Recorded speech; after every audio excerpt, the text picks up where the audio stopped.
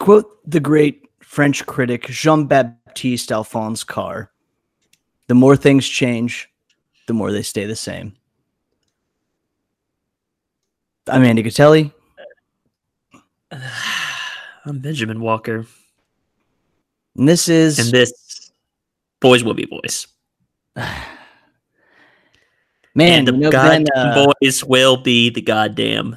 I mean, an aptly named podcast for this week. You know, we came into this year, new coach, all this new stuff, new players, new scheme, new staff. Was it new? And you know what? You could be forgiven if you had not paid attention to any of that and you just turned on the game at kickoff. You could be forgiven for thinking that this was exactly the same team as last year, down to the play calls. Down to the heartbreaking fashion in which they lose. I actually don't even know if it was heartbreaking. It was more just entirely disappointing from start to finish. Well, that's what made it worse, was that, like, if they had just played like shit and then lost at the end, that's pretty bad. That's pretty standard Cowboys shit. They had to stack Cowboys types of losses. They had to give you the whole buffet. So it was like, play like shit the whole game, but then still have a chance at the end. Yeah. And then get the big gut-wrenching, heartbreaking loss at the end. So for those who missed it, the Cowboys did fall 17-20 to the Rams in their new $5 billion SoFi Stadium. Pretty impressive stadium, I got to say, watching it on television. It was bizarre. The NFL allowed every team to pipe in artificial crowd noise for the sake of radio and TV, and the Rams elected not to. So the entire game was, they piped in zero crowd noise, so it was completely silent other than the action on the field. And, like, you could hear, like, the coaches calling in signals from the sidelines. Players talked about how eerie it was. And I'm sure for a team like the Rams, who, you know, their whole thing is like this very carefully orchestrated symphony of scheme and play calls and last minute adjustments and motion, like having a totally silent, sterile environment in which to operate at maximum efficiency, that's probably a perfect scenario for them. So it kind of makes sense that they would elect to do that, but it was bizarre. Well, that does explain why we had about every single defensive lineman looked at each other before the game. It's like, are you going to jump off sides this time? Oh, no. I'll jump off sides this time. I'm good. I'll do it. It was a plethora of penalties, which I can't say we're not used to at this point. The Cowboys committed 7 penalties for 50 yards. The Rams had 5 for 34, but the Cowboys seemed to get them at just horrifically key moments. Time of possession, the Rams had the ball for 35 minutes. The Cowboys had the ball for 24 minutes. Dominated us in time of possession. An extra possession as well. Third down efficiency, the Rams were 9 for 17. The Cowboys were 3 for 12. And that should really tell you the tale of this game. We will go through it. But I guess we'll start where we always start. Ben, tell me about your experience watching this game. Well, shout out to our good and dear friend, Mr. Zach Love. He hit me up. I hadn't seen him in a while. He came over and it was just me and him watching the game. So I was excited because we'll get to this part later. The bets will be bets portion was doing very well. It's the only fun part of the weekend. We were very hot, and my fantasy team was very hot. So I'm like, man, all things coming up. Ben, Cowboys are going to win. And, I was psyched to see it, man. I know you had some people over, right? You did something cool? I did. For the first time in, like, probably 6 months, I got to hang out with some of my boys. I had shout out to Grant Waring, Ryan McCoy, Shady McCoy, friend of the pod. Producer from when we go out to, he is part of the Oxnard away team that comes with us to training camp. So they both came over. We grilled some, I got some hot dogs, some Wagyu beef hot dogs that I ordered from a ranch in Wyoming, flown in, grilled them shit up. It was fire. We sat down and threw on my Jalen Smith jersey. I was stoked. And then proceeded to watch the painful 2 hours of mediocrity ending in heartbreaking debauchery. So Yeah, I mean, I guess there's no other way to where to go from here but to just dive right into the game, Ben. What do you think? Yeah, let's do it. Okay, so right off the bat, the Rams did elect to get the ball first. Unsurprising. This is a team obviously kind of focused around offensive guru Sean McVay. And so they got the ball on their own 25. First play of the game, DeMarcus Lawrence jumps off sides for a neutral zone infraction. That pretty much should have set the tone for the entirety of this game. So 1st and 5, they ran a little like screen play to Robert Woods, who got 20 yards before Jalen Smith got to him. They're now, after one actual play run, they are 1st and 10 at the 50. Akers goes for 4 yards. Another short pass to Robert Woods, which goes for 31 yards before Darian Thompson takes him down. 1st and 10 at the Dallas 15. Robert Woods goes for 9 yards. Akers runs for no gain after Dontari Poe makes a stop. Dallas takes a timeout, 3rd and 1 at the Dallas 6. No, that was them. So this was the first little timeout won by LA. Controversy. Right. This was where they had a 3rd and 1, and it looked like they got to delay a game, and then the refs are like, they definitely did. That's a timeout. The shot that they got from the camera shows McVay running down the sideline, the play clock go to 0, and then him run up and go timeout, timeout, timeout. And the announcer says something that just totally befuddled me, which is, yeah, if it's anywhere close, they're going to side with the guy calling the timeout. And I was like, what do we have the clock for then? Like, it was one of those. If the clock is like, yeah, you have 10 seconds to run a play, plus or minus, like an extra 3 or 4 seconds, no big deal. Then I was watching it, and they even were like, "Oh, he got the timeout. Oh no, he didn't get it in time." And then like 30 seconds later, they're like, "Oh yeah, he got it in time. They gave it to him." I was like, "What?" And then of course they run up the middle on 3rd and 1 instead of 3rd and 6, and 2 plays later, they score a touchdown. Go Malcolm Brown, 1 yard run. So right off the bat, just shenanigans. I call shenanigans. So opening drive touchdown, not great start. So we've already got like all the players that will come to play major pieces in this play. Penalties by the Cowboys. Very interesting officiating.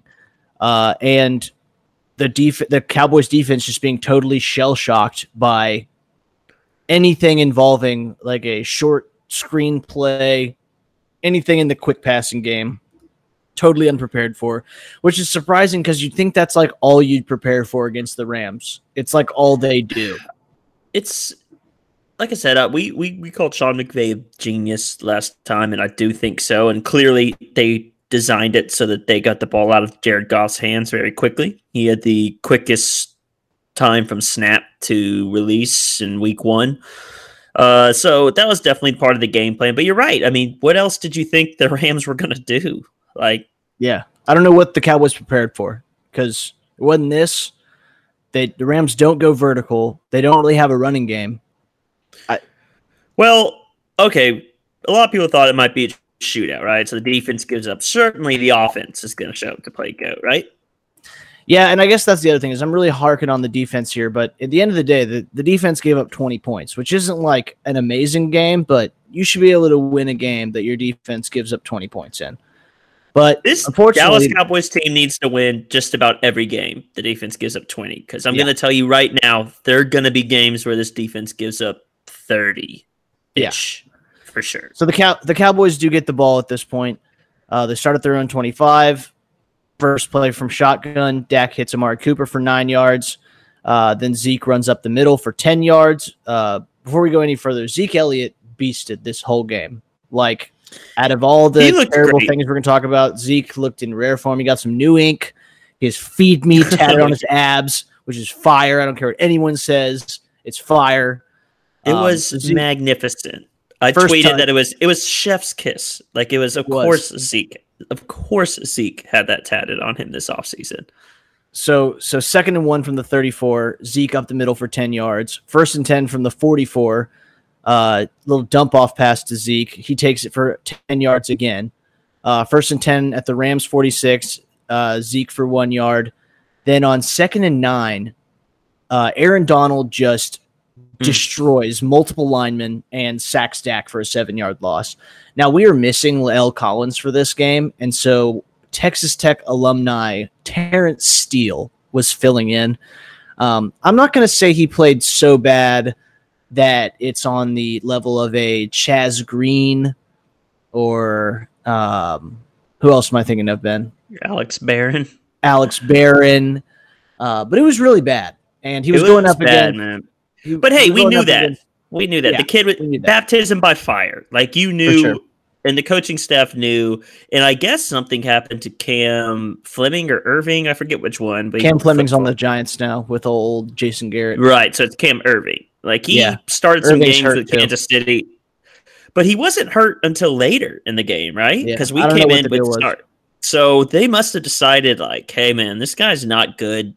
We might as well test out Terrence Steele. And this would become an ugly situation because Dak was pretty much under fire from the jump. That's why I'm giving all the credit in the world to Zeke, because Zeke was not running behind any kind of elite run blocking here and still managed to have a tremendous day. We'll get to how oft heralded superior running back Saquon Barkley did this week. But for now, I was wondering if you might bring him up. Behind a very terrible offensive line this weekend, Zeke Elliott had yet another tremendous day, being among the best running backs in the league. I agree with you. Zeke was great. I want to ask is this offensive line going to be a problem this season? I just want your initial reaction, overreaction, gut feel. I'll say this. I think that once Lael's back, I think that they will be in the top 15 offensive lines. So problem compared to what Cowboys fans have become used to over the last 10 years, it will be a significant down step because Tyron's a year older. Frederick's gone. Lael is a little bit streaky compared to these other guys. Connor Williams I don't care what anyone says, Connor Williams is a bum. That dude is a liability. The pod has never been a stamp of approval. I want everyone who has been telling me for years that Connor Williams just needs to bulk up and he's going to be a beast and he was so good at Texas to watch this game and tell me that it's such a good thing that we paid a second-round pick for Connor Williams instead of trading for Earl Thomas that night on draft night. You know, he was a tackle at Texas too, wasn't he? And we made him play guard. It just never made sense. He's not going to play left tackle. He's not going to play left tackle at. Lael was so good at left guard, but I guess you're right. He was never going to play right tackle. Anyway, I asked that question, Andy, because ultimately I think I agree with you. I think this line is going to be.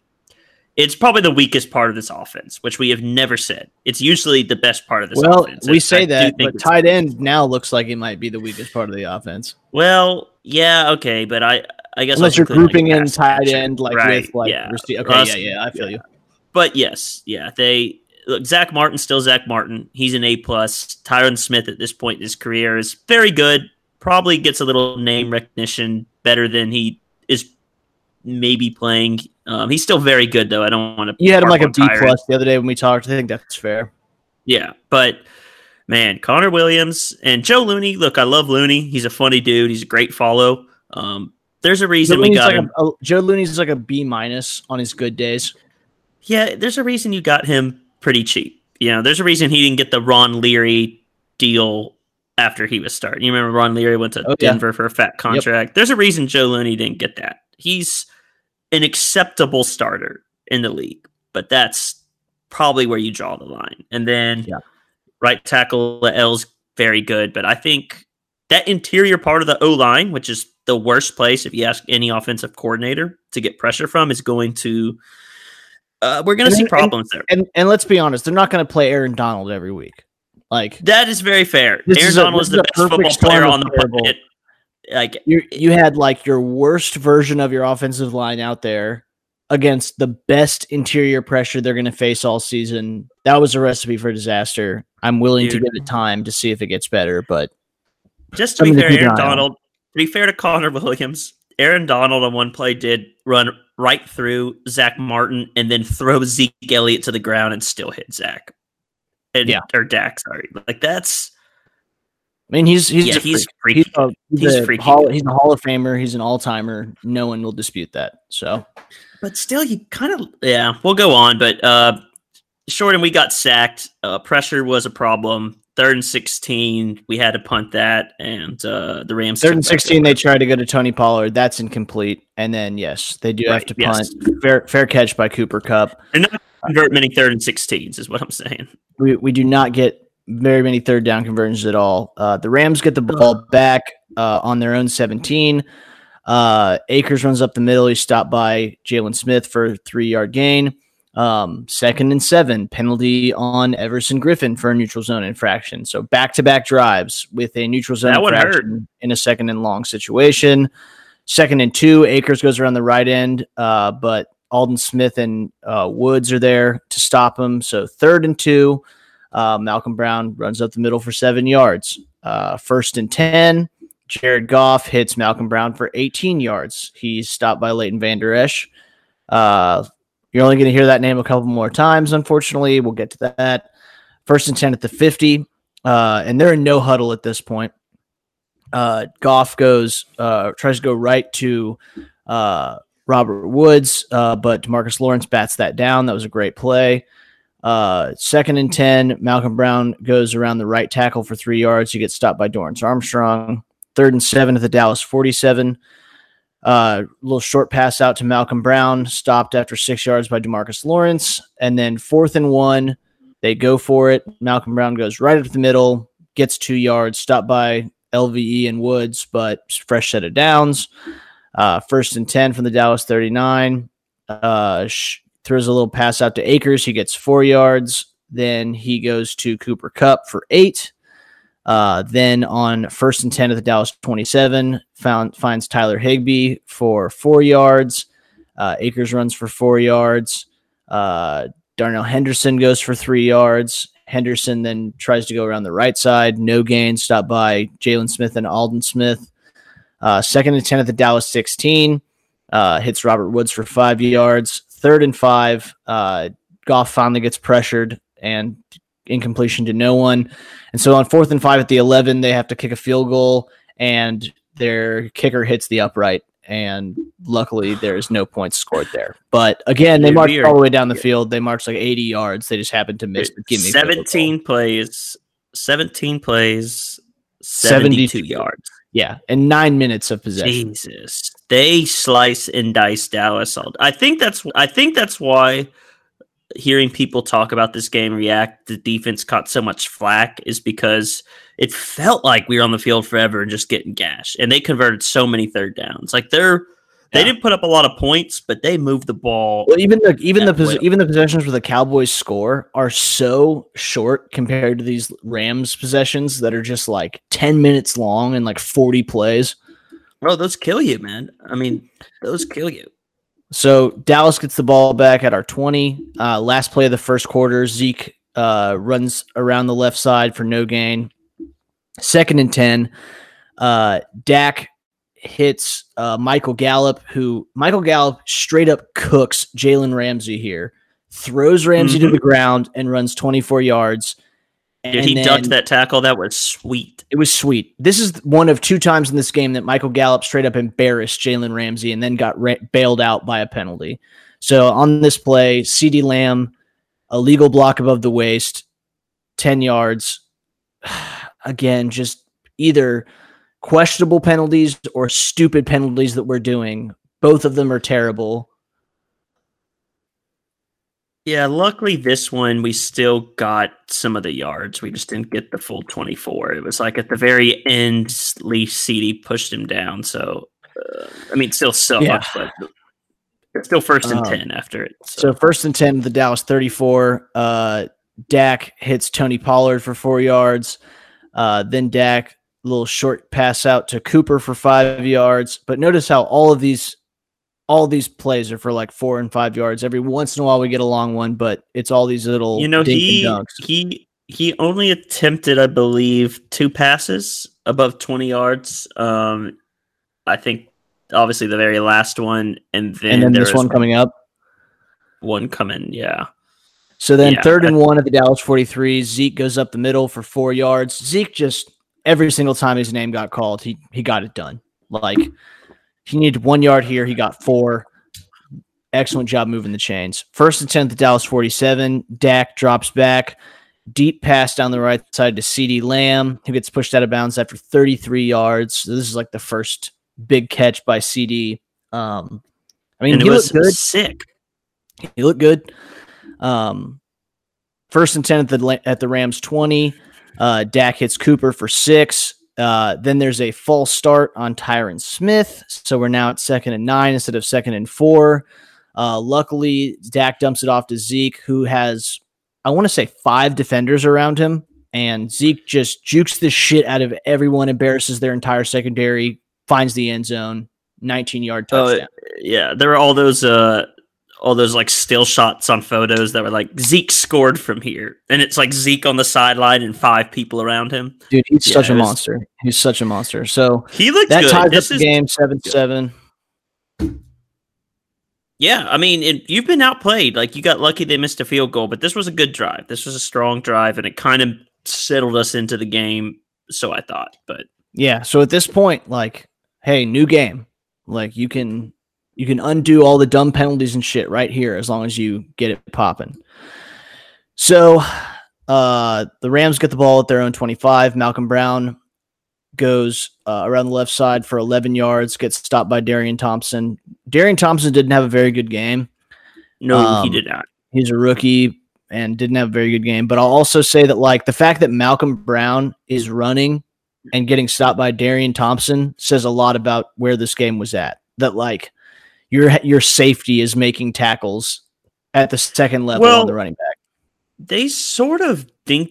I don't even know dink and dunk. It's more like they just kind of slice and diced us. Like, it was very tiny cuts all night, like 1,000 cuts. Like, they were just their misdirection threw off Dallas's defense the entire game, and they stayed ahead of the chains and gave themselves 3rd and shorts where we gave ourselves a lot of 3rd and longs, and they were able to convert most of those and keep the ball.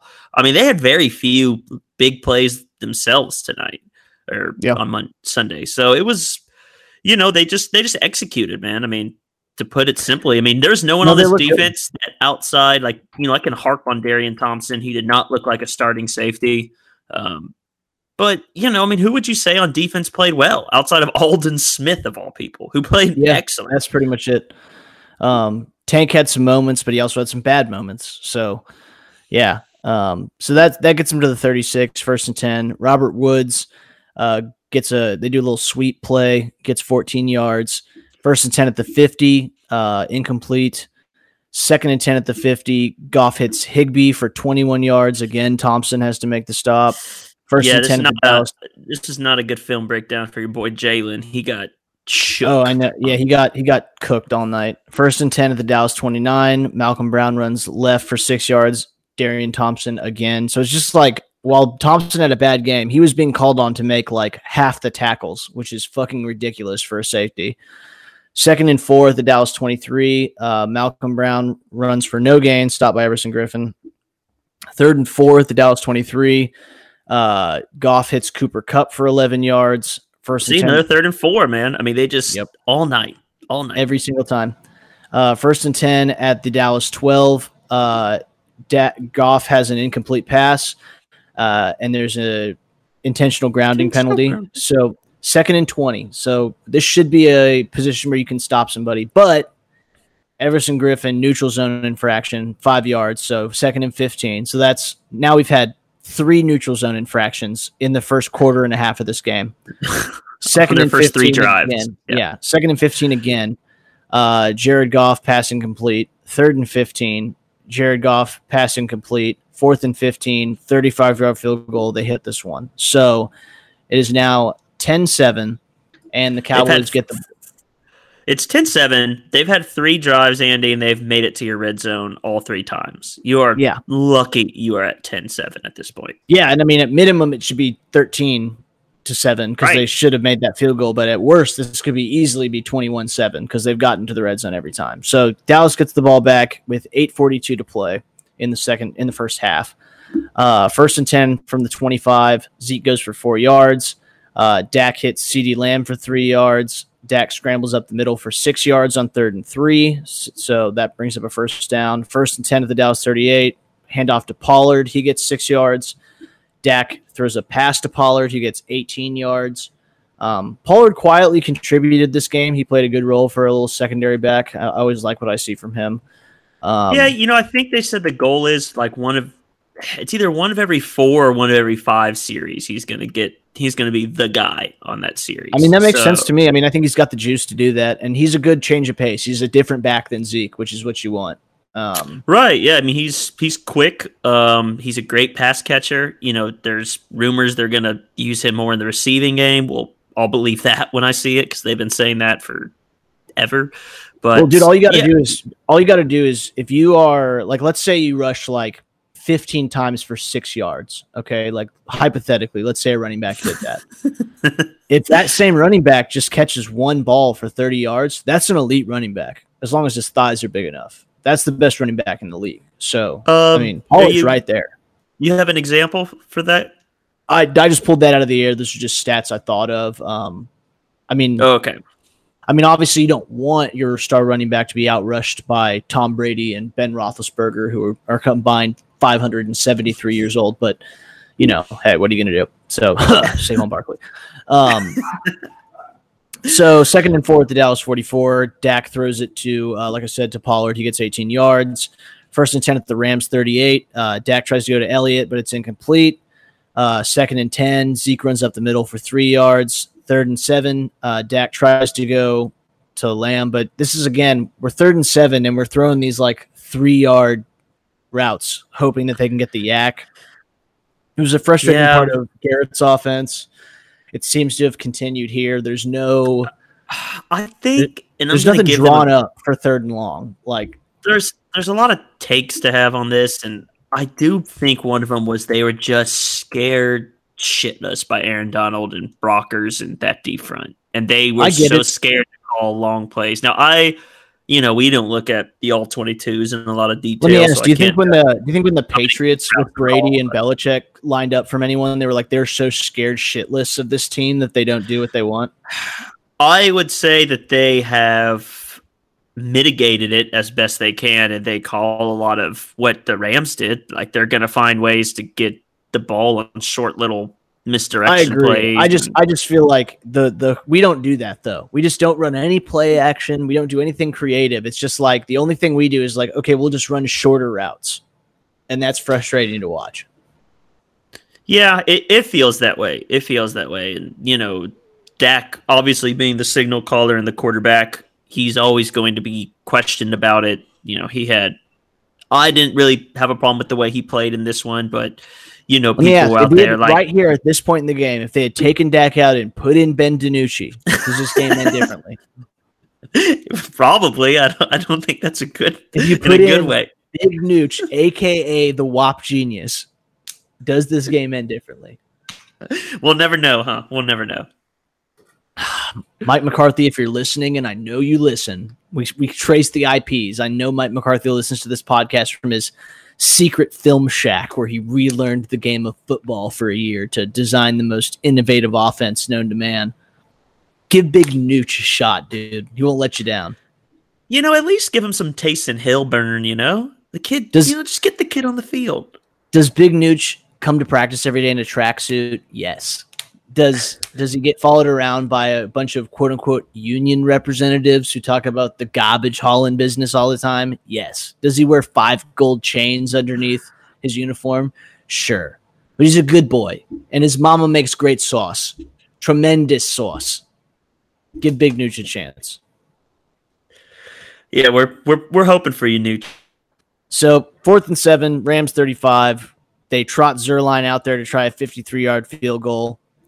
It goes wide right. I mean, that's what happens when you take 53-yard field goals. I don't hate the call. It's a long one. 4th and 7, I don't even think the most aggressive analytics people. I was going to say you might have been just better off punting, but hey, why not? Greg, if you signed Greg the Leg, you signed it to boom long ones. Yeah, but that's fair. So the Rams do get a short field. They get the ball at their own 43. Akers runs for 4 yards. He then runs for 1 yard. And then Goff goes deep to Jefferson for 31 yards. Akers runs for 6. And so now you've got 2nd and 4 at the Dallas 15. Goff has an incompletion, 3rd and 4. Malcolm Brown gets 2 yards. So that brings us to the 2-minute warning. And it's 4th and 2 on the Dallas 13. And they kick a 31-yard field goal. So now it is 7-13. We've got 2 minutes left in the half. And if you're counting 4 straight drives in the red zone, and they actually took a shot here. That was a nice pass to Jefferson. I can't remember who he. Oh, that was Trayvon Diggs. Trayvon Diggs. Yeah. Trayvon Diggs was in great position. He got the Cheeto treatment where I think Diggs was actually in a perfect spot. That was Goff's probably best ball all night. That was a great pass. So the Cowboys do get the ball back with 1:56 to play. They start at their own 27-yard line.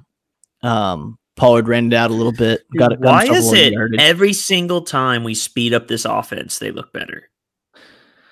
Yeah, that's a question we've been asking for several years. Roma was the same way. Weirdly, Jason Garrett in a fat suit decided to run the identical offense. So I don't know. So 1st and 10 from the Dallas 27. Prescott hits Amari Cooper for 9 yards. They're in no huddle and shotgun now. Dak hits Blake Jarwin for 12 yards. Then CeeDee Lamb for 12 yards. 1st and 10 at the Rams 40. You've run 30 seconds off the clock. Dak hits Michael Gallup who gets 14 yards of yak. Dallas takes a timeout. Minute 7 to play. Zeke goes left end, gets 14 yards. 1st and 10 from the Rams 12. Dak hits Zeke for a pass. It goes 12 yards, scores a touchdown, but there's a penalty on Dalton Schultz, who will become my new favorite player for offensive pass interference. Nullifies the touchdown. Slutty Schultz, you're in Goat's crosshairs, just so you know. Dude, this guy, the rest of his game gets just so much better. It's great. So 1st and 20 from the Rams 22 with 53 to play. Dak hits CeeDee Lamb for 9 yards. LA takes a timeout, 46 seconds to go in the half. 2nd and 11 from the Rams 13. Dak scrambles up the middle, 13 yards. They call it a touchdown. The replay official reviews it and says the runner broke the plane. The play was reversed. So now they say that he scrambled to the middle, got 12 yards. They're now on the 1 yard line. 1st and goal from the Rams 1. Zeke goes up the middle, gets stopped. Timeout number 2 by Dallas. 2nd and goal. Zeke up the middle. This time he punches it in. Touchdown Dallas. 14-13. The Rams would get one more play. They would get the ball from their own 28. They would run Malcolm Brown for 12 yards before he was stopped by Alden Smith and be going to halftime with Dallas up by 1 point. You're winning at half, and we have just demonstrated the last 10, 15 minutes, however long this took, how badly you've been outplayed. But if you really look at Dallas, I mean, they had 4 drives in the first half, a punt, but then 2 touchdown drives, and then the 1 missed field goal where they at least went 40 yards. But, the Rams are moving the ball too. So I don't know. I guess the offense was better than we thought. They just never had the ball. It's what it felt like. We were on the defense all game long. It's very accurate. Even going into halftime, we were up by a point, and I just felt like you didn't feel good. You certainly didn't feel good. But no, at the same time, I told the guys at the time, I was like, everything went terribly. We're still up by a point. This is a very winnable game. So just get it together at halftime. Yeah. Well, I hear what you're saying. As one of those, you just count your stars that you're up by 1 and maybe try and win in the second half. But this offense, I don't know what happened in the second half, but they just did not move the ball. Well, I hope you've gotten your fill of analytics guys.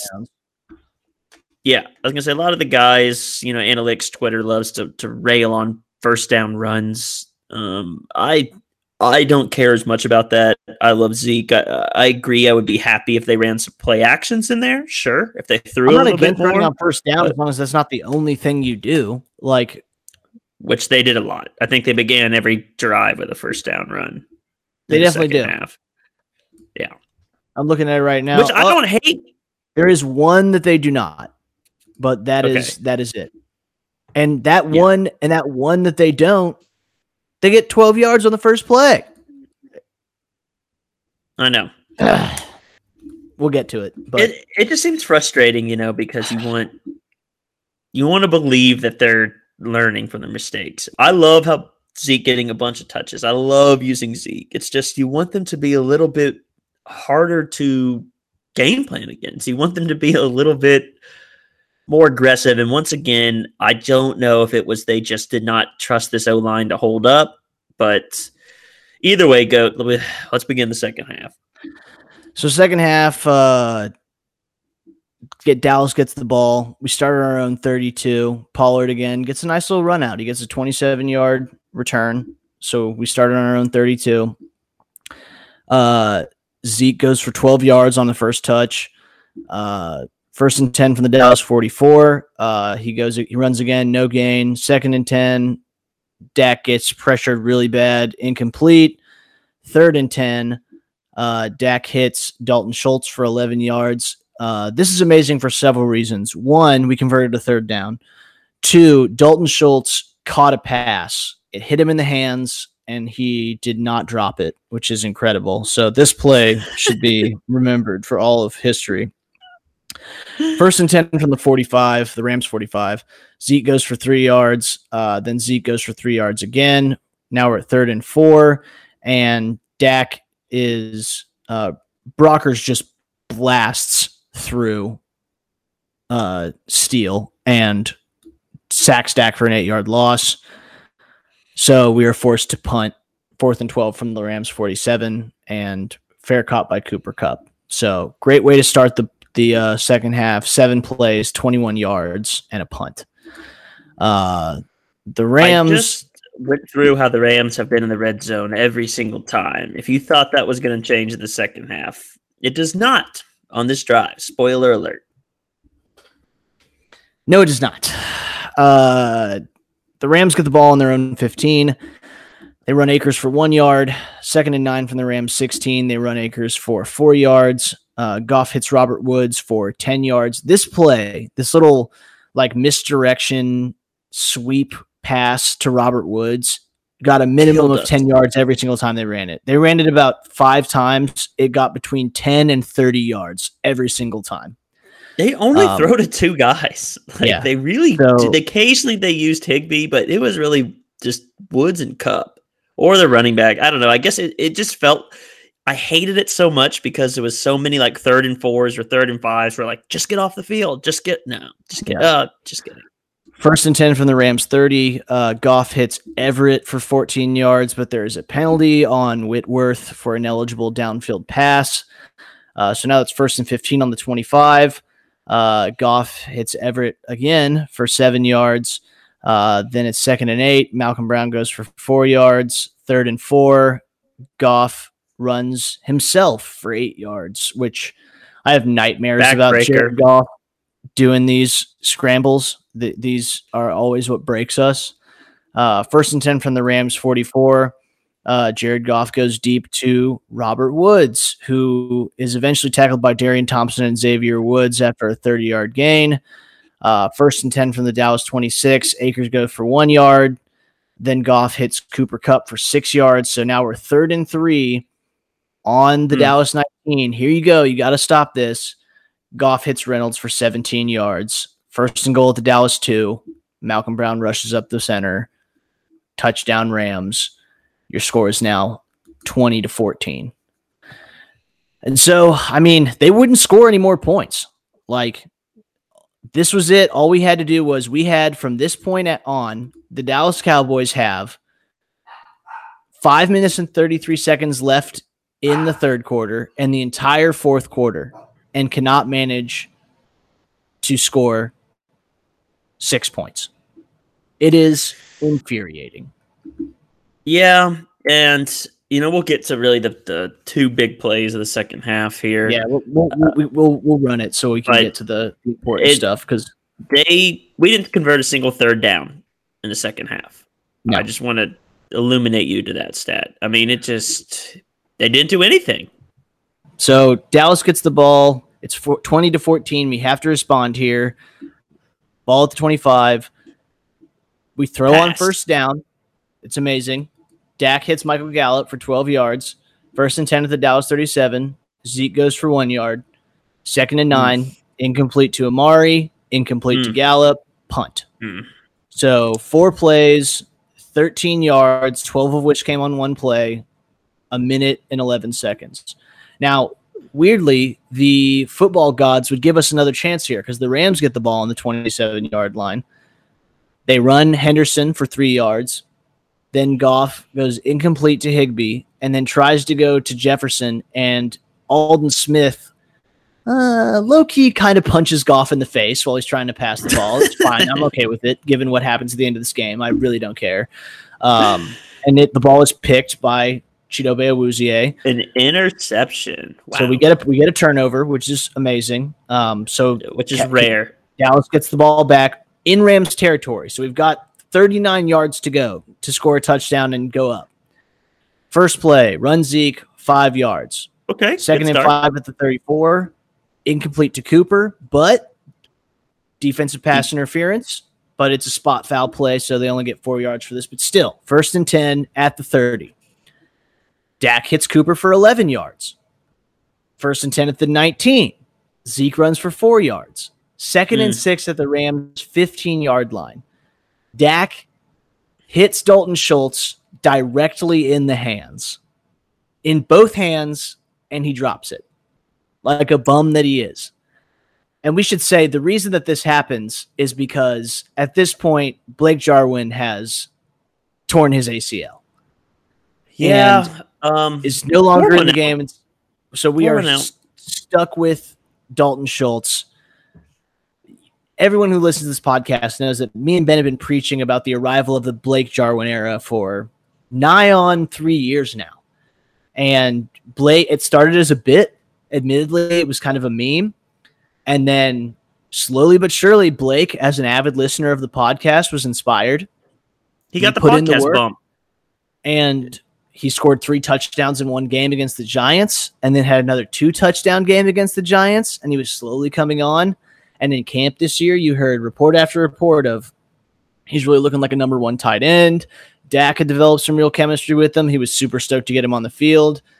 And we signed him to a pretty good chunk. Yeah. He got like the 9th highest or 10th highest tight end money. And then 15 snaps into this game, he tears his ACL. It sucks, man. Non-contact injury. It is. It's just him going down the field and making a cut, turning around, ACL destroyed. And we're left with Dalton Schultz, who's admittedly just fucking bad at everything involved in football. He's a bad blocker. He's not a good pass catcher. He commits penalties. I mean, it's rough. So not great. This one right here. I mean, who knows what happens if he catches this ball? This is a first down. We would have a first down inside the 10. There's one later. I thought he dropped the one later. Either way, he had 2 drops in this game, so it could definitely be he did both of them. Well, yeah. Okay. Either way, rest in peace to the Blake Jarwin era. We are not completely saying the era doesn't exist.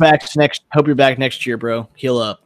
But we've put it on hold for a year. Oh, and I guess this is as good a place as any to say that in this same game, Leighton Vander Esch broke his collarbone. He has gone for a significant amount of time. I hate to even put this into the universe, but Ben, I think that I'll go ahead and tell you. I think that we have seen the last full season of Leighton Vander Esch's career.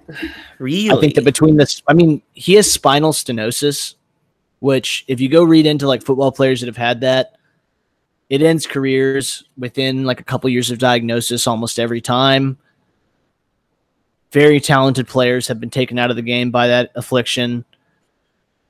I mean, I think Leighton Vander Esch, I ate my words. I was mad when we drafted him.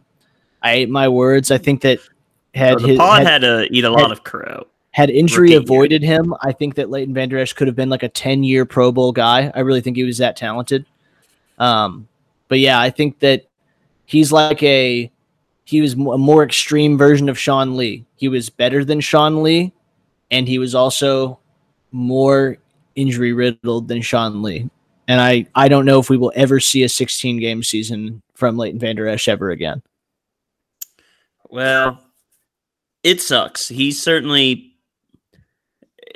getting to the point where I wonder how much is this guy going to take before he hangs it up.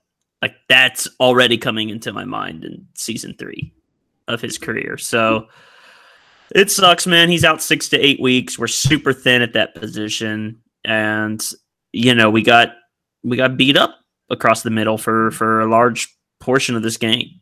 Yeah, and obviously, like, everyone's going to say that I'm making excuses for him because Jalen is my boy, but you take a guy like Jalen Smith who has, like, been shifted into a role where there's, like, less responsibility on his shoulders, and he's used to having Sean Lee and Leighton Vander Esch next to him to kind of, like, it's kind of like what we see on offensive lines when, like, it's easier to play really good at right guard when your center and right tackle are really good.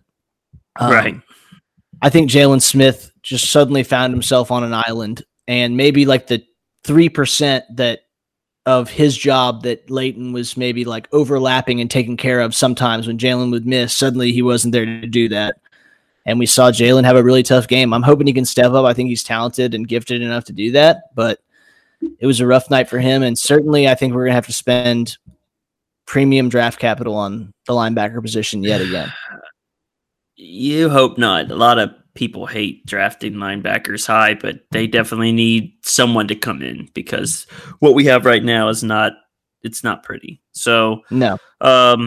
Moving on, Andy, we were at, I think, Schultz. Yeah, so Schultz drops. It's 3rd and 6 from the Rams 15. Dak tries to go to Cooper. That's incomplete. Dak's pressured on this ball too. And so 4th and 6, we kick a field goal. It's good.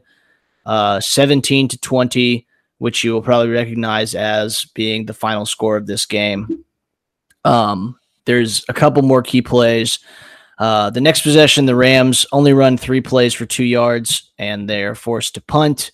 So the Cowboys defense does get a good stop here. When the Cowboys get the ball back, this is kind of probably one of the most key drives of the entire game. So it is the beginning of the 4th quarter, 1st and 10, Zeke runs up the middle for 9 yards. Then Zeke goes for 6 yards. Then Zeke goes for 6 yards. I mean, come on, dude, this dude's such a monster. Like 3 plays up the middle in a row, and he gets 21 yards on 3 touches. I mean, he's a beast. So some people call that a 45 carry Saquon Barkley performance. Yeah, roughly. I hate to harp on Barkley, but can we also note that in a 15 carry 6-yard performance, he had a 7-yard carry in there. So really, Saquon had a 14 carry -1 yard performance. So, and I'll say this. It was the 2nd worst day by a running back who got 15 touches since the merger. Do you know what the first worst one was, Ben? I think you're going to tell me. It was Saquon last year against the Jets when he got 1 yard. 1 yard rushing. So, I thought that was on less carries, but I do know he had a 1 yard rushing game on multiple attempts. Man, he's a bum. He's been a bum. He'll always be a bum. And I'll say this, outside of joking, Saquon is a very talented player, but it was a very stupid idea to draft a running back that high when you have no offensive line. And you're going to burn Saquon Barkley's entire prime and career, making him run into 10-man loaded boxes where he gets hit the second that he touches the ball. And there's only certain backs that can thrive under that. I mean, can Zeke Elliott do it? Yes, but that's because Zeke Elliott's a generational talent. Saquon Barkley's pretty good. There's a difference. I love it.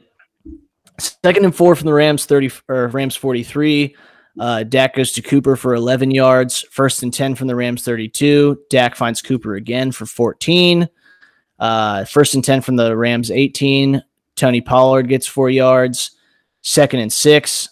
Dak throws to Dalton Schultz. This was the bad one. This Big was the really one right here. Right, that was hands for a first down. Again, just horrifically terrible player. Third and 6. Zeke Elliott runs up the middle for 3 yards, and so it's now 4th and 3. What do you think of that call? 3rd and 6 to run it to Zeke. I don't like it. You got to have plays for that. Like you got to have some kind of. Apparently, they thought they saw the box, and I heard they went up there with 2 plays, and it was like you a run and a pass, and they went up there, and the box was favorable to a run, so they audible to the run. What happened, if you watch, is Looney and Martin double team Aaron Donald, and Zach Martin leaves a little early to go block the linebacker, and Aaron Donald blew that fucker up. That's not a shocking result. So, great players make big plays. That's just, what you can see. Leaves us 4th and 3 on the Rams 11. And what did you think of this call to go for it? Did you want to go? I didn't hate the call. I didn't hate the call. Honestly, I know that looking back at it now, the kick was probably the right decision to make. I crucified Jason Garrett so many times for having no balls and never going for it and if this had succeeded, we would have all praised McCarthy as having brought an end to the era of spineless Cowboys play calling, and this would have been genius, and this one didn't work out. But I don't hate the call. Love the decision. Hate the result. 4th and 3. I would have been okay if they kicked. I wouldn't have loved it, but I absolutely was also. I'm not going to crucify him for going. 4th and 3 is a little bit longer than I would have liked. Like 4th and 2, I'm for sure like go for it. 4th and 1, I'm like you have to go for it. 4th and 3 is right on that line. But I like it. Hey, you're like, you're supposed to be an offensive team. You got a chance. The Rams offense has finally been stopped 2 straight drives. You got a chance to really throw in a backbreaker, and it doesn't work out. Dak throws a ball to CeeDee Lamb, is blown up by Fuller. Safety made a hell of a play. To be fair, your boy Dalton Schultz did not run his pick deep enough. And honestly, it's a multi-layered. Dalton Schultz is bad. It's really multi-layered if you watch it. Some people say CeeDee didn't run his route deep enough, which I kind of get. Some people say the rub wasn't made deep enough by Schultz. And really, Dak doesn't do a great job of leading CeeDee on this, just to nitpick a little. It's either way. I mean, Fuller made a play and only get 2 yards and stopped. So we turn it over on downs. And that effectively is where the game is won. The Rams we still had 11 minutes. We have 11 minutes left. Nothing really happens. 1st and 10 from the Rams 9. Goff throws it to Malcolm Brown. He gets 7 yards. They go to Kupp for 15. Brown runs for 6 yards. Goff has an incompletion. 3rd and 4 from the Rams 37. Finds Higbee for 15 yards. Just couldn't get off the field. That killed us, yeah. 1st and 10. Akers goes for 4. Akers goes for 4. 3rd and 2 from the Dallas 40. Malcolm Brown goes for 2 yards. There's a penalty on Woods for an illegal block above the waist. So now it's 3rd and 10 from the 48. Jared Goff is sacked finally. First sack of the game, only sack of the game by Aldon Smith. Aldon Smith, baby. 4th and 16. The Rams finally punt. But it just took extra time off the clock that we could not afford. And so we get the ball back with another chance. We get the ball on the 12. We start with a Zeke Elliott run. He gets 3 yards. Dak throws a pass to Zeke. He gets 2 yards. On 3rd and 5, Dak hits Cooper for 7 yards. It's called a fumble, recovered by Fuller. They review it. They say that it's reversed. It's now called an incomplete pass. So now it's 4th and 5. Man, this one sucked, but Jalen Ramsey, who his name is about to come up again. This was probably the first time I saw him really make a play. He popped Amari on that one. I will give him that. I'll give him that, but I'll also say this: like This is why you can't spend the whole game just running these little shallow outs and crosses, because eventually they realize what you're doing and they can just sit on these routes. They know exactly where you're going to be and they can dump on you. Like a guy Did like you Ramsey, feel we targeted Ramsey an awful lot tonight?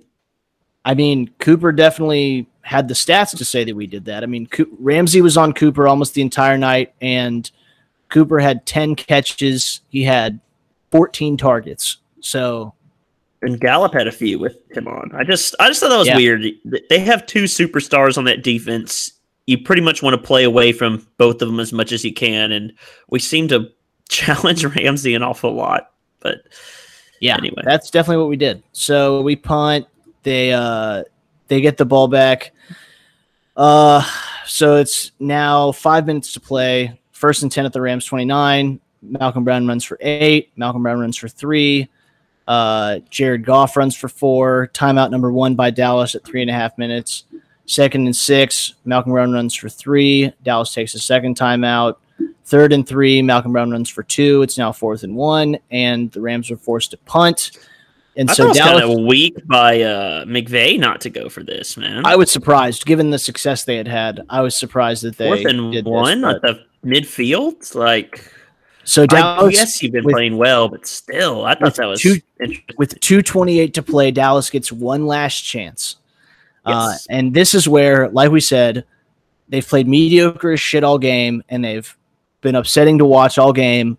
But this is where the knife gets twisted. 1st and 10 at the Dallas 9. Dak hits Cooper for 5 yards. 2nd and 5. Guarded by Ramsey. 2nd and 5. Dak hits Cooper for 7 yards. Guarded by Ramsey. 2-minute warning.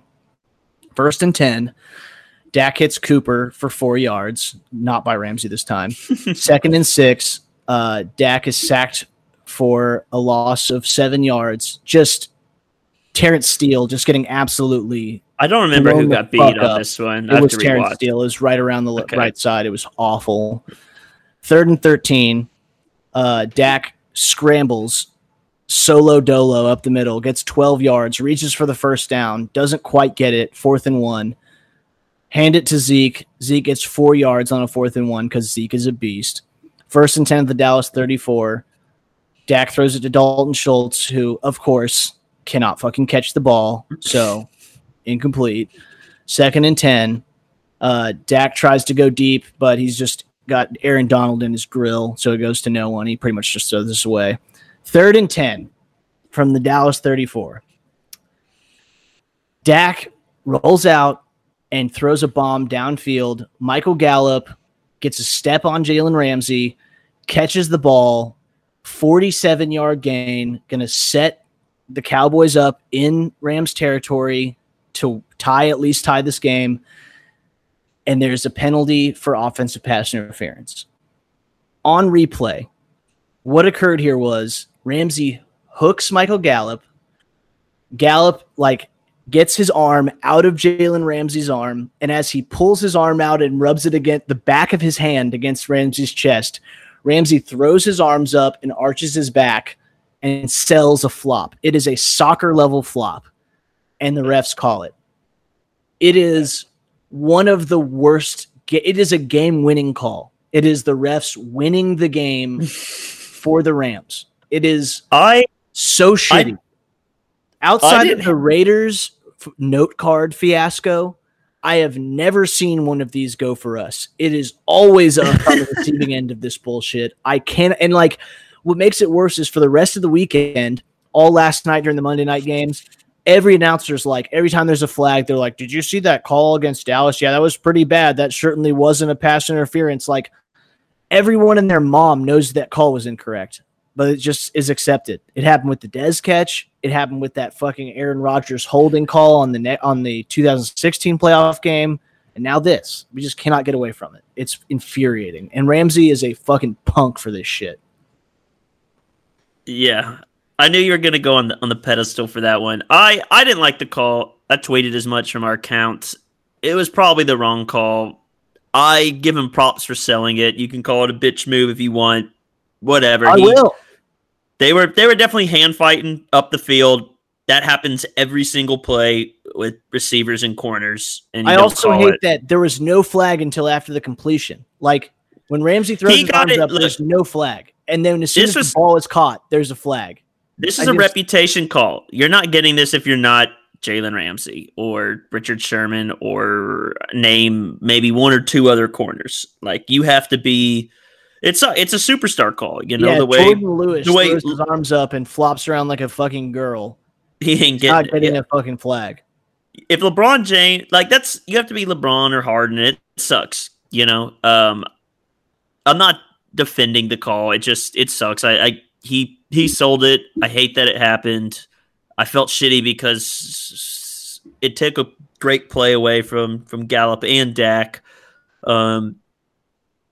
It is what it is. I mean, OPI, the next two passes are basically, 3rd and 20, 4th and 20. We had nothing at all to do.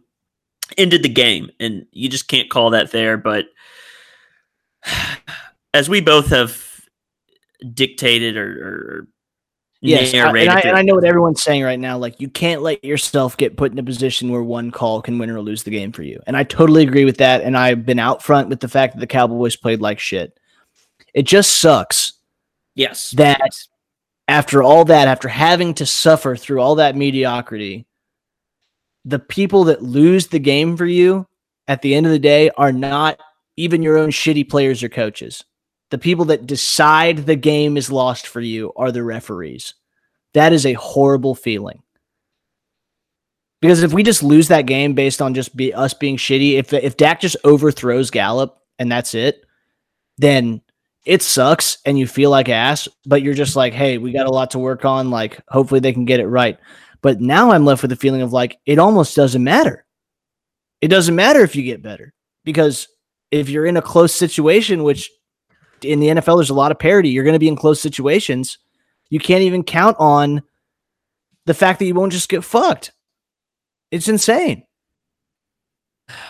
The Rams have been on positive sides of this too. They got the absolutely gift-wrapped game in 2018 with the non-DPI call where they just tackled the Saints player, sent them to a Super Bowl. So fortunate franchise. I'm sure every person of every team ever that's a diehard fan feels their teams got fucked. But I agree. It was tinfoil hat time. The NFL wants a successful franchise in Los Angeles because it's a major media market. I hate this. Don't go down this. I hate this Twitter thread.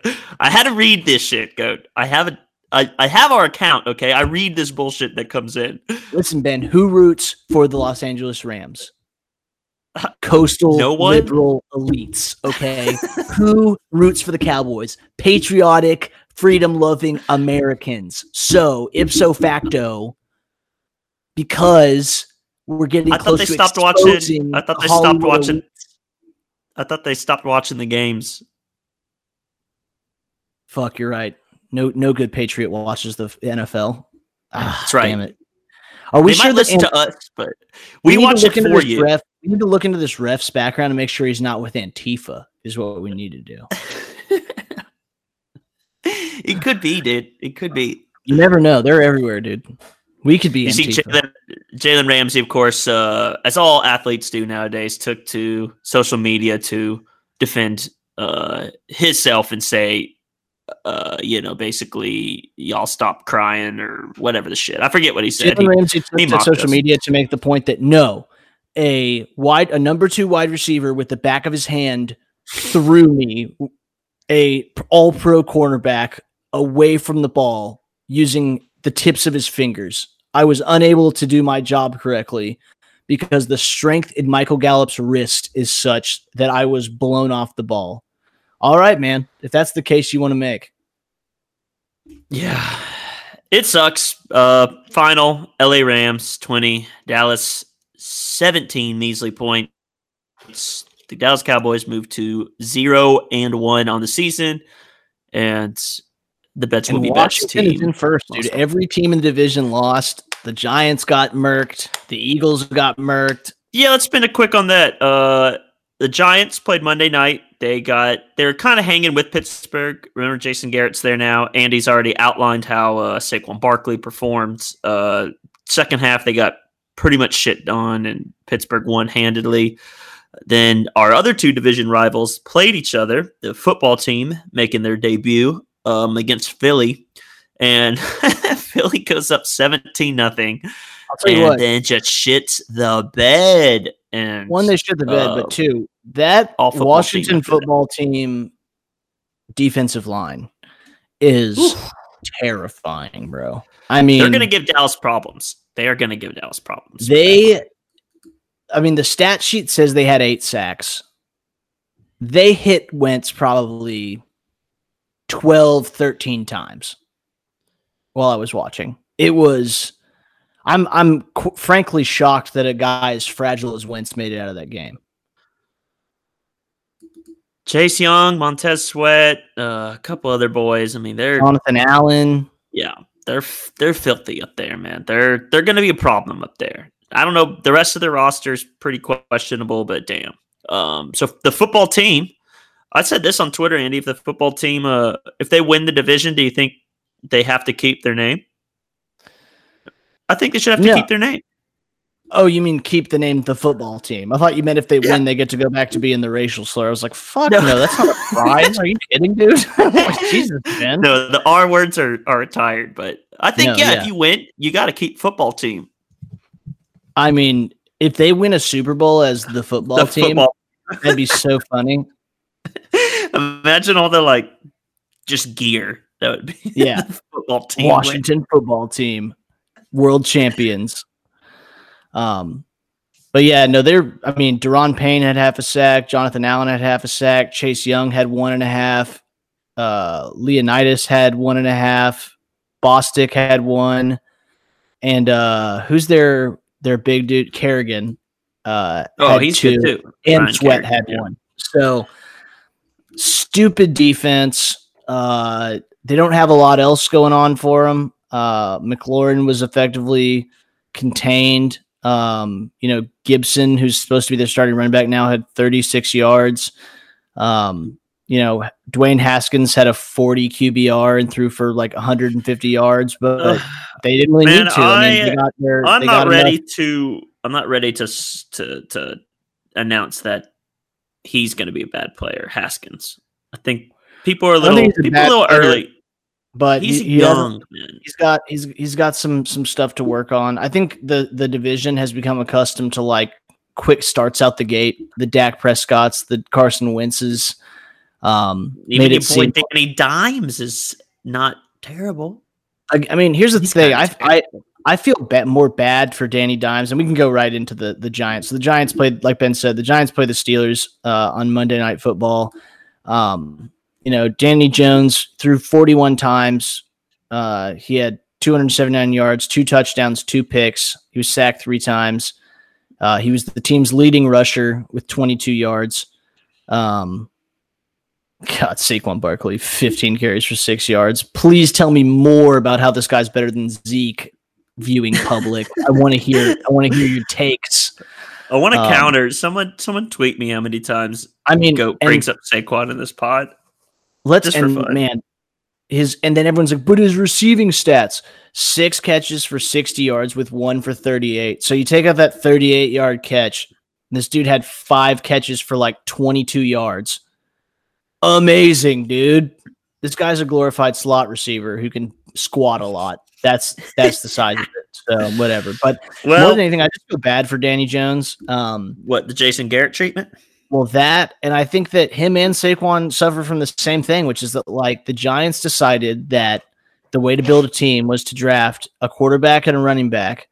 They have no real weapons for those guys to utilize, and they have no offensive line. I mean, Cam Fleming starts for that team. That's terrifying. So it's gonna take at least. Well, they tried. They got Eric Flowers that one time, and he busted. It's gonna take 3 years to build a decent supporting cast around those guys, and in that time, you might break Danny Jones's confidence or his psyche. You might give him the David Carr treatment. You're gonna put a couple hundred carries. Maybe a couple thousand carries on Saquon's back. Injuries will happen. I mean, all that for nothing. These guys are going to win, a total of 20 games over the next 4 years. And then maybe they'll start to be competitive, and you'll have to re-sign Barkley for huge money, despite him having won nothing and done nothing. You'll have to re-sign Dan Jones, having won nothing, done nothing. It's going to suck. So, but yeah, they got beat pretty handily by the Steelers, which leads us into one of my favorite new segments, Ben. The Steelers play heavily in my next week. We got to go one more thing. We got to review week 2. We got to preview some Falcons Cowboys before we get that. So I'll just throw it to you. Just co-host to co-host.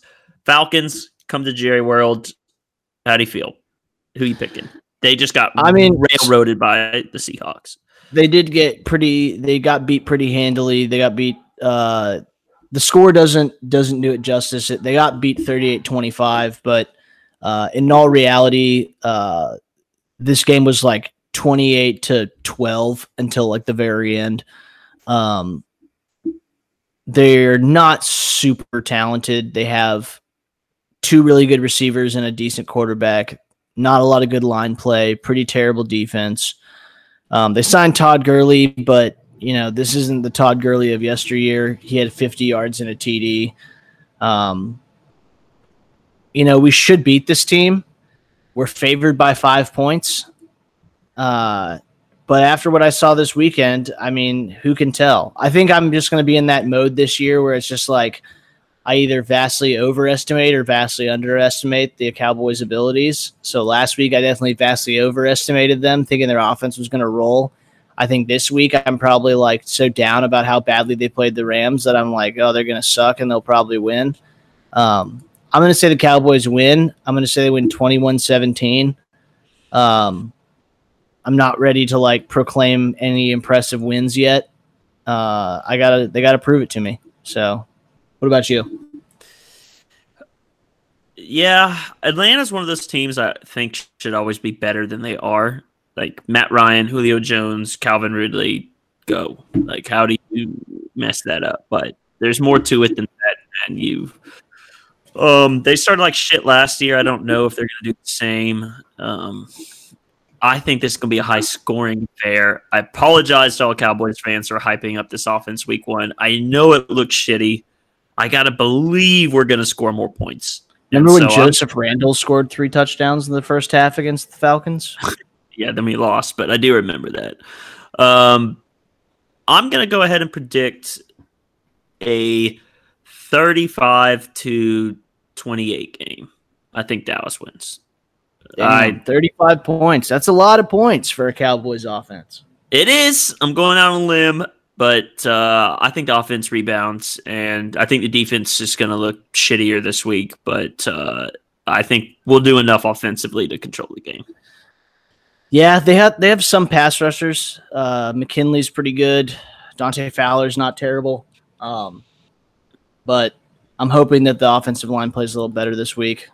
We'll just have to hope. You got to score on this team. I'm almost predicting this score because if you win another like 21-17 game, I'm going to be like, what the fuck is wrong with this offense, man? I mean, you kind of going to have to put up points because, I mean, even though they got beat really bad, the Falcons put up like 500 something yards of offense. Like, they can move the ball. They have the talent. So Matt Ryan threw for 450 yards. I don't think he does that every week, and it certainly turned into garbage time. And they got a bunch of that in the fourth quarter. They had 3 receivers over 100 yards. They had Julio go for 157. Ridley went for 130 and 2 touchdowns, and Gage went for 114. That's a fun discussion. I mean, you look quarterback to quarterback, who's better than who. You can also make it. I won't hate. You can make an argument either way. You go wide receiver core versus wide receiver core.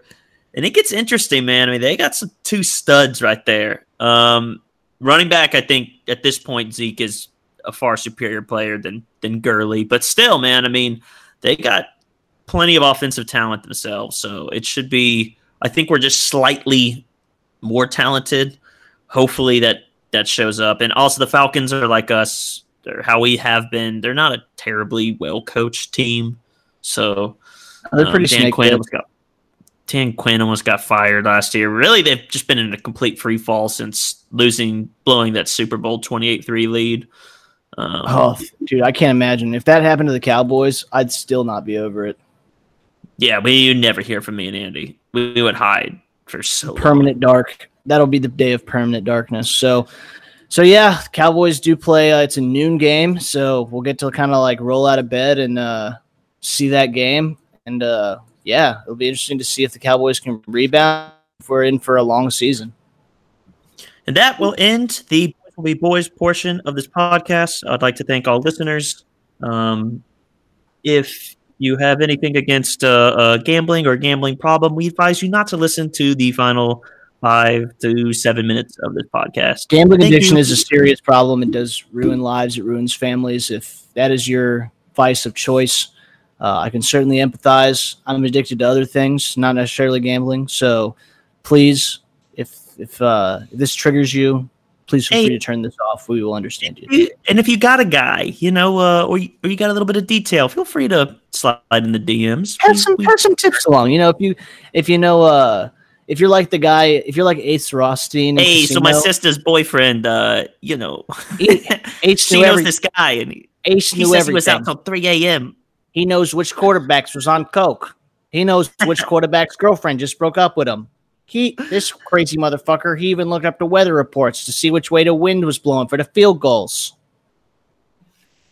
Now, great movie. You can just Google that. Great movie.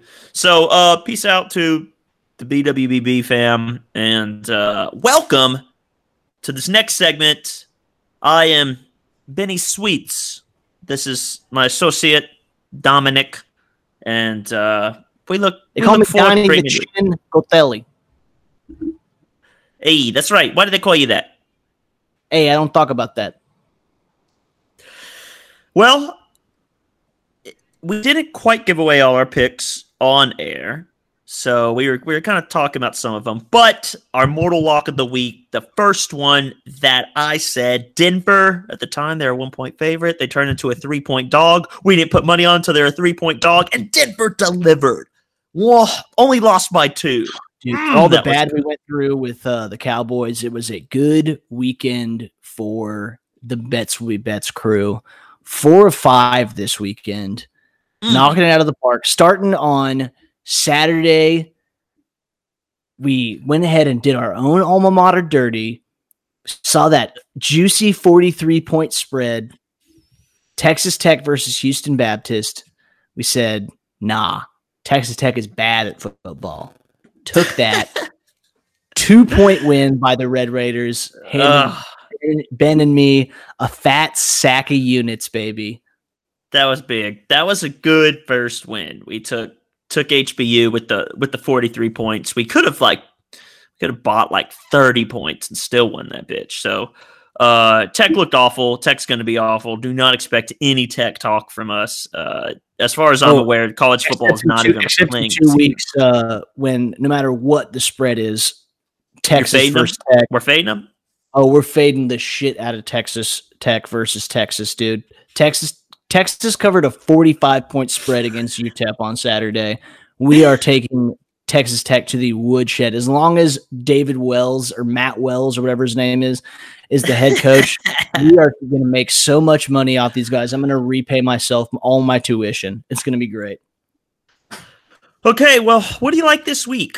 We are up. We did win 4 out of 5 bets, so we got a little extra in the bankroll. So what all did we knock out of the park here? We got the Tech game. Oh, yeah. We did. We got the Tech game. We got Tennessee, Denver. We took Denver with the points. We took. I love this one. Woke up Sunday morning. Bills were a 7-point favorite over the Jets. The Jets stink. Bet against the Jets. That was a money one. And then we took. I knew Tampa with Tom Brady. Fuck that. There's no way they were gonna look good. Overhyped. Now, luckily, it sounds like Michael Thomas is out for a while, so we probably took that bet at the right time because who knows how they would have fared without Michael Thomas on the field. So we definitely got in while the getting was good on the Saints betting. So we took the Saints, and like I said, we took Denver. So we got those 4. The only one we lost was betting with our hearts, like some fucking rookies. Took Dallas. Shouldn't be doing that. We just shouldn't bet on Dallas. Period. Because like I said, we can't analyze. We make a rule. We make a rule. Although that line has moved to 4.5 for Dallas instead of 5. We're not doing it, Ben. We're not doing that. Here's what I like this week. Here's what I like this week, Ben. Okay. These are GOAT's immortal locks of the week. So first of all, I got Pittsburgh at home versus the Denver Broncos. Now I know we made some money with Denver, but they didn't impress me. No. Cortland Sutton's still out. So is Von Miller. Denver's got a lot of holes. Locke, he's streaky. Pittsburgh's got a hell of a defense, and they're playing at home. And Big Ben looked pretty good second half. Man. I like Pittsburgh minus 6.5. I like that too. I don't hate that. We'll mark that one. It's still 6.5. We'll see how that line does. I like to wait till like Saturday to put these bets. You never know, just in case you get all the info. So that's my first one, and then my number 2, and this is my biggest one that I'm saying is a must bet. Take out a loan from your local mafioso and put it all on this. San Francisco -7 against Jets. Jets. The Jets are terrible. I know the Niners just lost to the Arizona Cardinals. And they might be without Kittle. But the Cardinals they've got their own little like Sean McVay clone going on over there with Cliff Kingsbury. They got Kyler. They got Hopkins now, who looked like a beast. They got lots of players.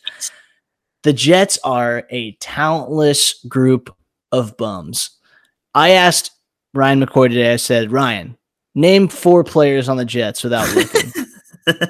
And Ryan got to 4, but the 4th guy he mentioned was that Herndon tight end they have. And I didn't know who that was. So I looked him up. And he had 6 catches and a fumble on Sunday. So I'm saying we take the 49ers -7 against the Jets. That's a lock, baby. Okay. I like those two. I'll give you 2, and you tell me how you're feeling. What did I just have? I like the Bills again at 5.5 over the Dolphins. I just don't believe in this Dolphins. I know we just took the Bills, might be flaying, but dude, name 4 Dolphins for me. Oh, I can't. And the Dolphins looked bad against a Patriots team that, quite frankly, I'm not really sold on the Patriots yet either. So, well, the fact that bring that up, I don't hate taking. The Patriots are playing Seahawks this week, who just rolled. Seahawks are 4-point favorite at home. Give me the Seahawks at 4 points. I will take that all day. Okay, I like that too. I think those are our 4. I'm comfortable with all those 4. Now, we don't have to take a 5th game.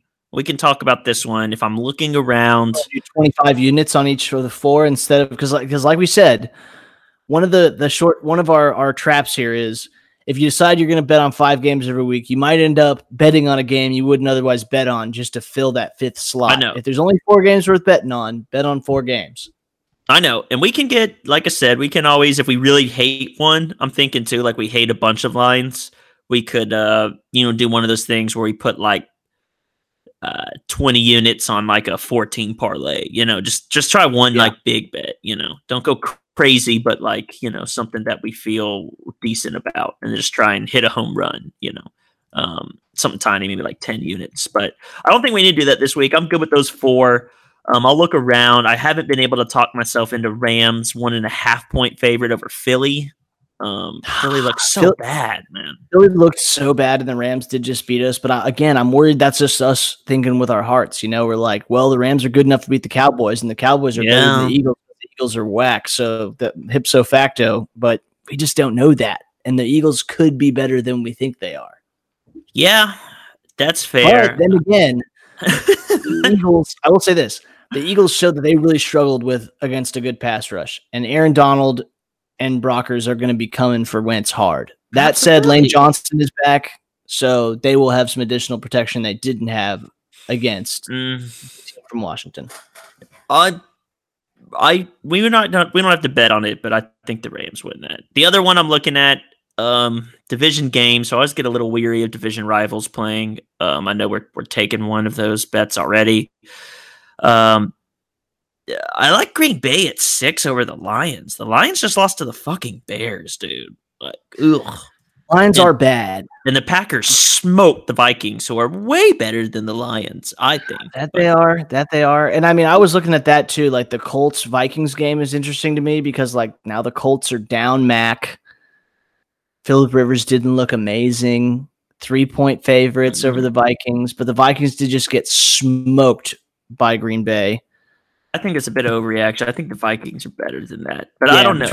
Between those two, I don't know though. I kind of want to take the Vikings over Indy, but I also kind of want to take Detroit. I like your idea too. I like Green Bay. Green Bay's better. Their touchdown. The only thing I don't like is, like I said, that's a 6 points is a pretty decent sized spread.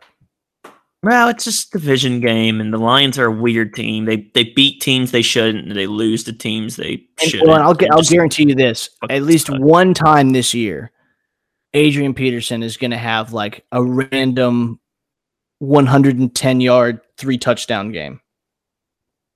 Yeah, yeah, he could. He had 90-something yards on Sunday. Like he's clearly still like 80% of Adrian Peterson, which makes him like the 15th best running back in the NFL. There are 3 lines at 9. We didn't talk about any of them or touch them. Tennessee's 9-point favorites over Jacksonville. I don't think I want to touch that, but interesting because so fucking bad. They've just ejected every talented human being from their organization. Yeah, and they just beat the Colts.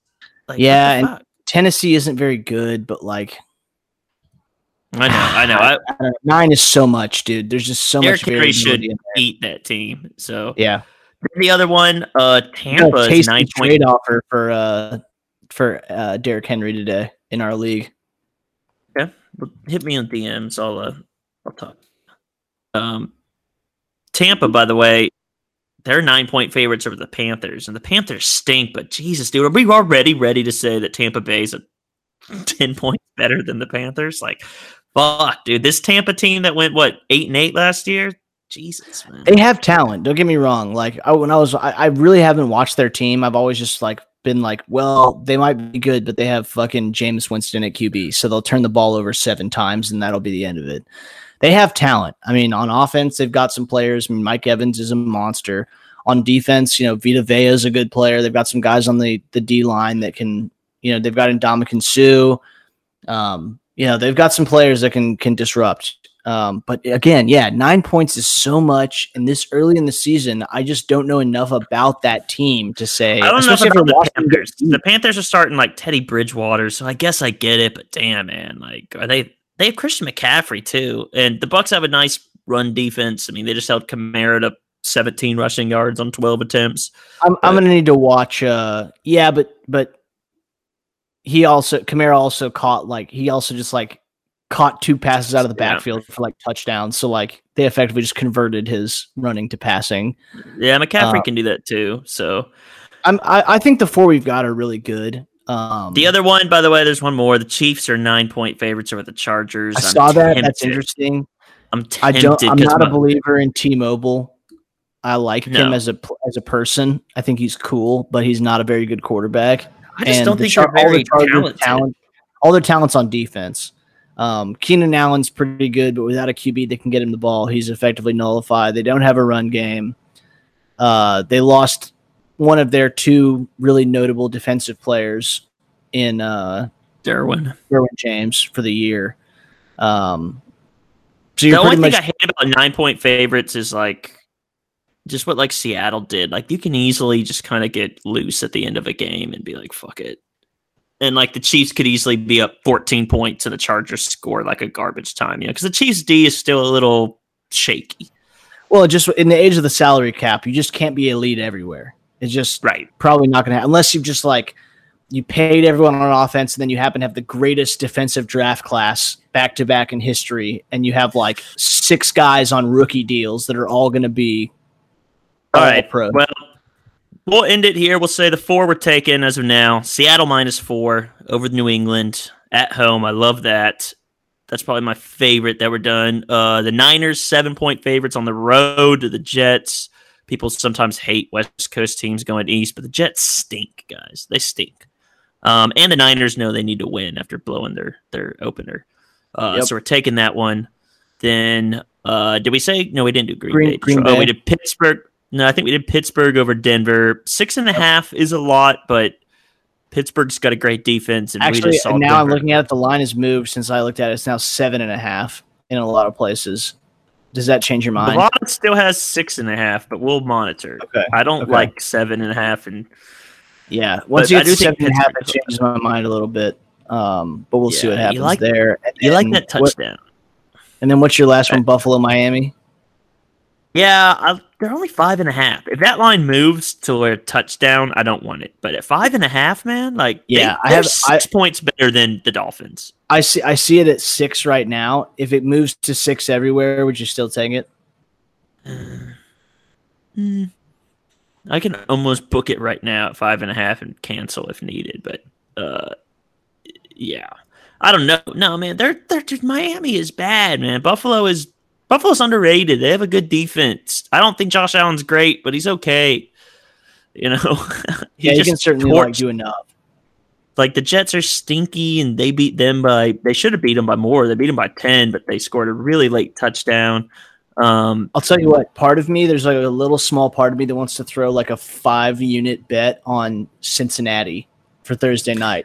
1, so I'll care. 2, so that because I really do think that the Browns are like slowly imploding. I heard today they're thinking about trading Odell Beckham Jr. If I did that, I don't want to take 6 points. I'd want Cincinnati straight up at 205. So we would bet like, you know what I mean? Without the points. For sure. Yeah. Like if we were going to throw like a 5, I'd throw money line on the Bengals at 205. So if we threw you know what I mean? If we threw like 10 units on that, we'd win 20. I mean, that's pretty good. I mean, it's an in-state rivalry game. You know, Burrow, he's an Ohio guy. He might ball out. AJ Green can always flash. And I think the Browns are kind of bums. I think Baker's a bum.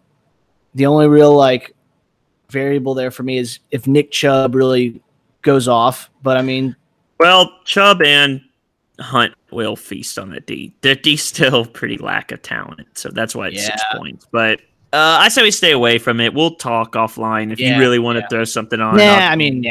Look, I'm just throwing shit at the wall because it's fun. I enjoy having money on games, and that's a dangerous mentality to have. Let's stick with the 4 that we like. Stick with the 4. I think those have solid research. We have solid feelings on those, and we'll roll. We'll roll.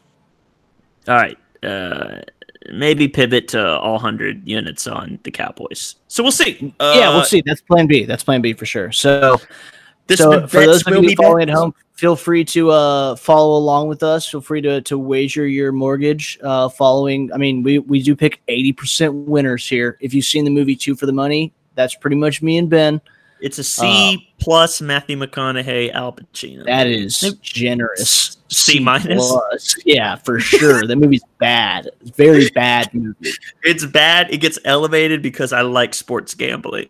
So that's pretty much the only thing that's cool about it. It has cool subject matter, and Matthew McConaughey is in it. And Jeremy Piven is in it, and he's playing a dick, which is the only role that Jeremy Piven was born to play. So guys, those are our picks for this week. We'll be back next week at the end of next week's episode to review these picks, and we'll keep a running tab of how we're doing on the year.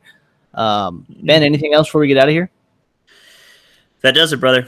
All right. Well, as always, guys, thanks so much for listening. We super appreciate anyone and everyone that takes the time to listen to Boys Will Be Boys and sticks around even to listen to Bets Will Be Bets. As always, feel free to leave a like. Please subscribe to the podcast either on SoundCloud or on iTunes. We're working diligently towards getting onto Spotify. That's a whole bunch of hoops to jump through. But if you have the time and you like what you've heard, please feel free to leave a rating on the iTunes app, the podcast app, 5 stars. We do love hearing from you guys. And of course, if you have any questions, comments, suggestions, or hot betting tips from a guy you know, feel free to hit us up either on Twitter, Instagram, shoot us an email, or just get at us in person. Most people that listen to us probably know us in some way, shape, or form.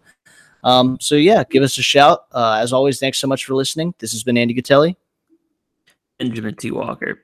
This has been Boys Will Be Boys. Take it easy. Peace.